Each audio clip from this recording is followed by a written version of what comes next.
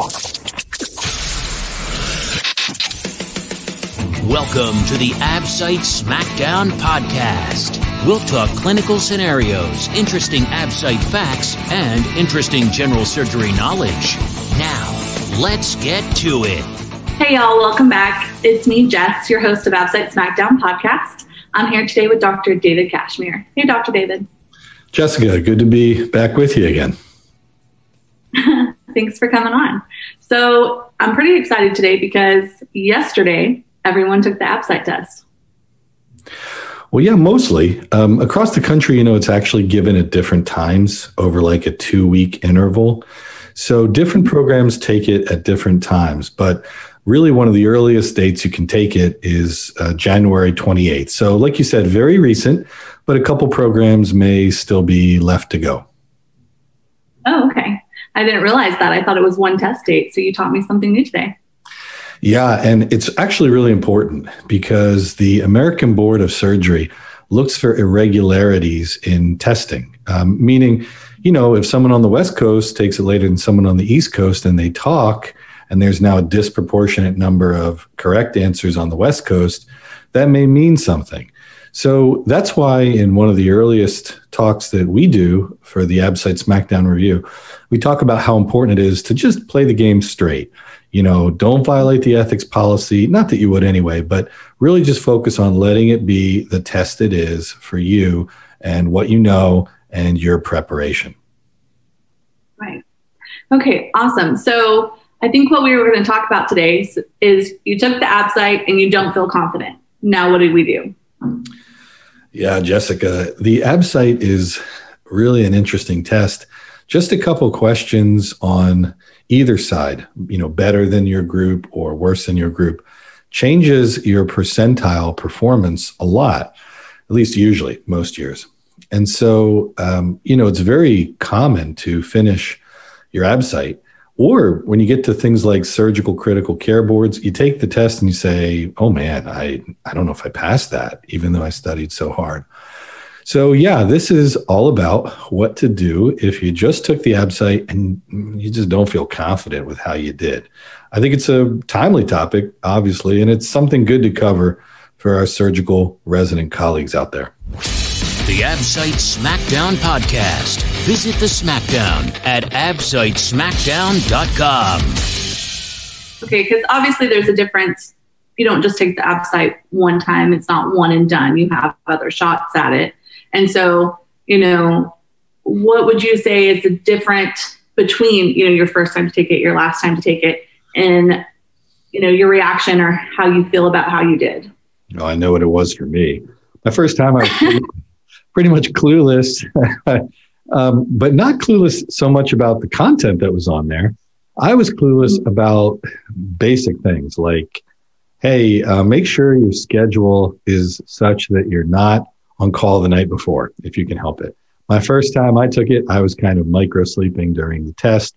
I saw it coming, but this call schedule was what it was, and it was made. And, you can try to switch off, but everybody and their brother knows when the AbSite is, and they won't want to switch on.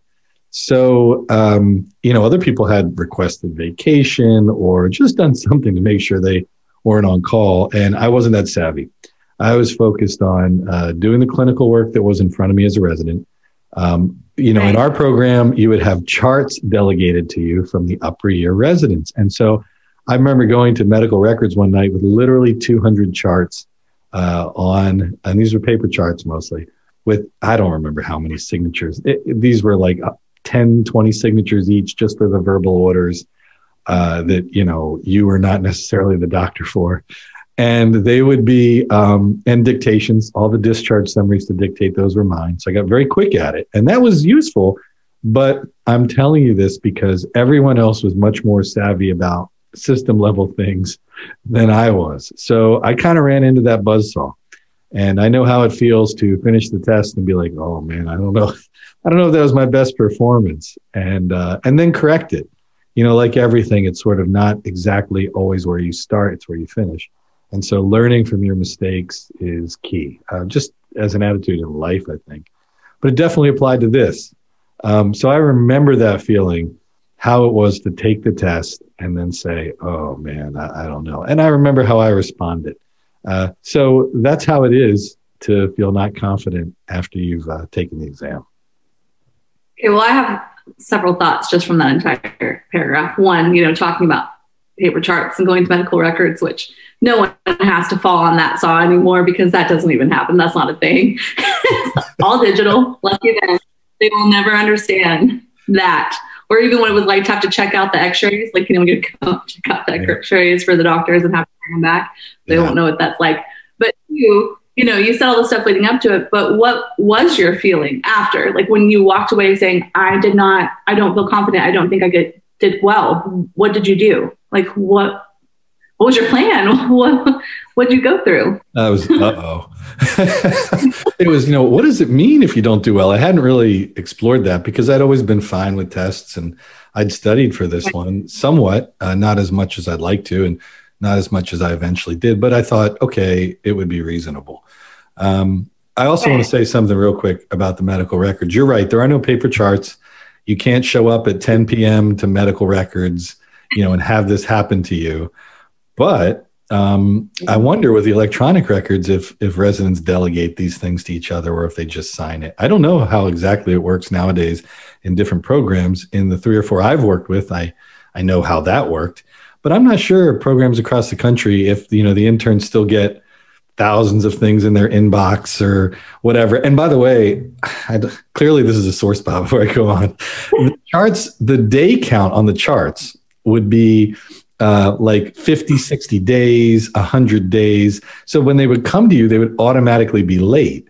And so they never stopped just because it switched doctors. So you would show up with 100 charts all overdue and you just have to stay and power through it with a cup of coffee until like 1 a.m. You'd be doing charts and, you're not on call or anything. Clearly, I learned a lot from it and maybe haven't gotten over it completely yet. But I'll tell you, as far as how I felt after and what I did from the AbSite, I said, okay, I need to plan this better next year. And I also felt like, hey, I need to share this experience eventually with other people to help them avoid the minefield I fell into.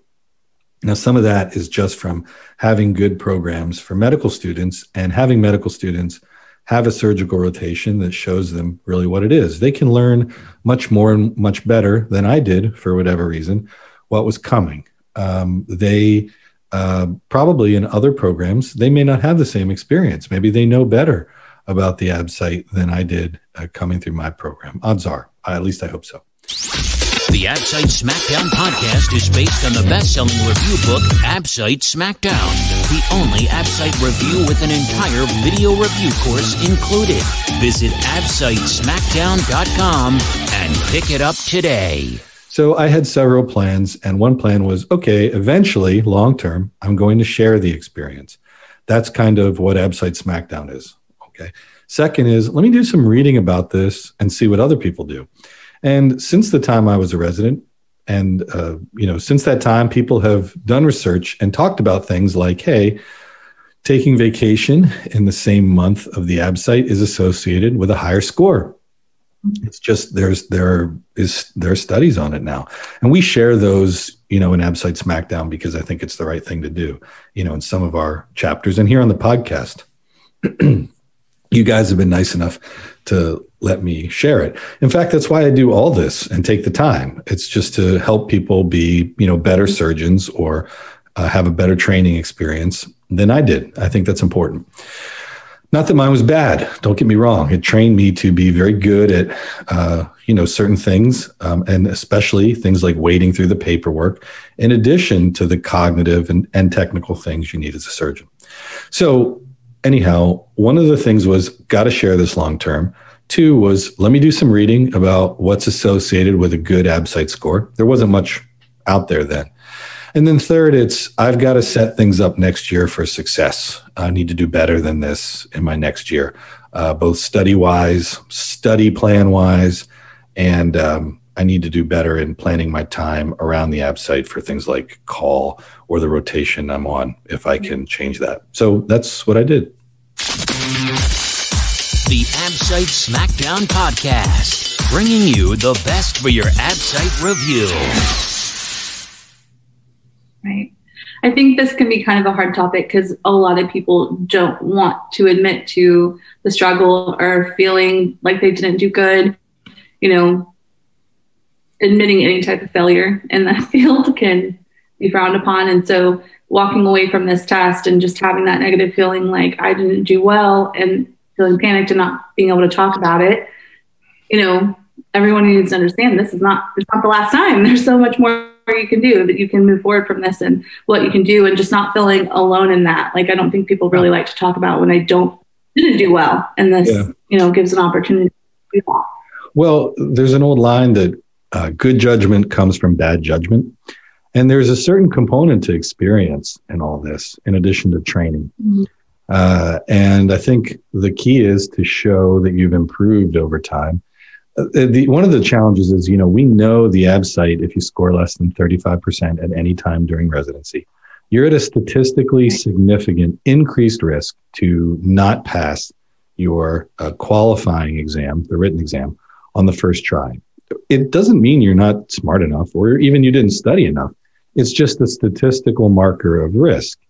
But, in one of our other blog entries and podcasts, we talked about the fact that when you do the math, when you take that evidence and you use the odds ratios from it, you calculate that, in fact, even if that happens to you, you're still more likely to pass your qualifying exam than you are to fail it. You're at an increased risk to fail, don't get me wrong, but you're still more likely to pass on the first try than you are to fail. We did the math with it. You don't hear that part of the story when people have this happen to them. You just have their program usually really focus on some type of plan to make sure they do better. And it can really push them toward the anxiety part of that Yerkes-Dodson curve that we talked about in the last podcast, that performance curve. So bottom line is, you're right. It's not something people love to talk about. None of us as surgeons do, but a lot of it's an opportunity to, do better and have the next group that comes through training be positioned better than we were when we came through training originally. Right, exactly. And you just have to step back for a moment and figure out, why do I feel like I didn't do well? Is it because I was on call? Is it because I didn't sleep? Did I not know the material? Did I not study appropriately? There's so many factors to it, and figuring out why you don't feel confident, what went into that, and then being able to correct it. That's really the key in moving forward, because you have to move forward. This is just one step. Yeah. And in the moment, you're not sure, you feel like, I should be able to handle a night of not sleeping or sleeping minimally before I take the test. You feel like, okay, that's going to be part of surgery. How much of it was that? And if I knew the material better, would I have been able to overcome that? Would I have not done the micro sleep thing, or would it not have mattered if I did? I don't have the answer. I don't know if it's, when you're in that moment, there's a component of how much is me, how much is the situation. You don't have the best perspective on it because you're in the middle of it. So then it can become like an all hands on deck thing where you say, okay, I'm going to study better. I'm going to try to set my schedule better. I'm going to just do it all because I don't know what matters. I don't think that's the wrong approach, but that is a very common one. And then the program you're in will often put you on not exactly remediation, but a study plan to try to make sure you do better in the future. They want the best for you, but that can be tough too, because it can basically be time. It can be time with the program director or the assistant program director. And that can just take up more time and not be super high yield. And it can feel pejorative. Not that it does always, don't get me wrong, but that cannot feel great. It can feel like you're, doing one-on-one tutoring with your teacher because you're stupid, even if you're not. I mean, clearly these colleagues have gotten through medical school. So I don't have an easy answer. And I'm not saying every program does it the same for when a resident performs poorly. They don't. But it's easy to see how it can feel that way. And that can make it a really tough situation. Right. I mean, you only know from your experience, not just as a resident, but being a program director, how you handle it. Every person is different. They learn different. They study different. It's just making a plan, realizing, assessing yourself, and doing better. I mean, at the end of the day, that's all you can do. It is. And I think just to speak with the previous program director hat on. Remember, we talk about this all the time on here. The AbSite was originally designed to tell the programs how well they were educating. So if you have a resident who you feel doesn't perform, you got to ask yourself, how much of this is me? Some programs don't even let residents be on call the night before the AbSite. No resident is on call. That's tough to me too, because that sort of is like saying, well, you're not going to be smart enough if you're on call the night before. That's a dangerous precedent in surgery. Well, if we're going to make this test, but when it's really important and you have to take this test, well, there's no call the night before. But a lot of programs do that. I'm not saying it's wrong at all. What I am saying is that was stunning to me when I saw other programs do that, when I was done my program and started working with other programs. I said, wow, that's a great idea for how to make sure it's fair for everybody who passes the test. But then I thought, well, what statement does that make about call and whether we really are smart enough after call? And we think we are. Lots of studies showing no difference in performance and outcomes of surgeons. So if we're going to stick by that, well, then shouldn't someone be on call?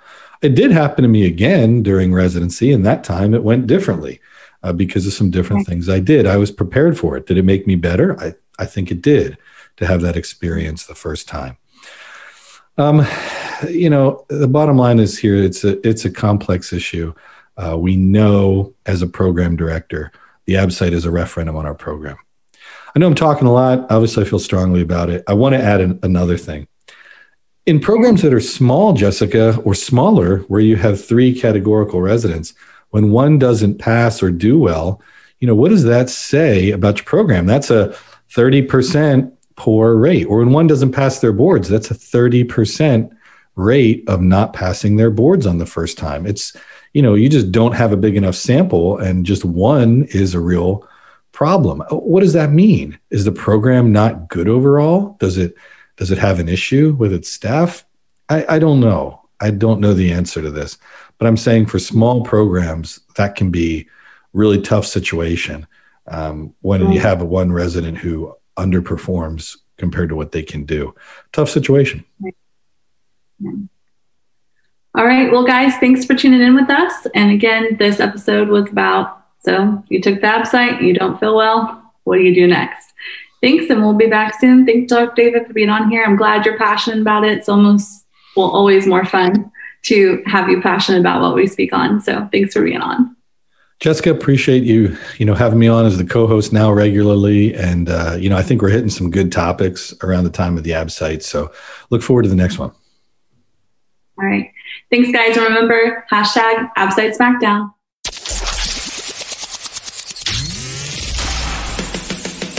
Thanks for listening to the AbSite Smackdown podcast.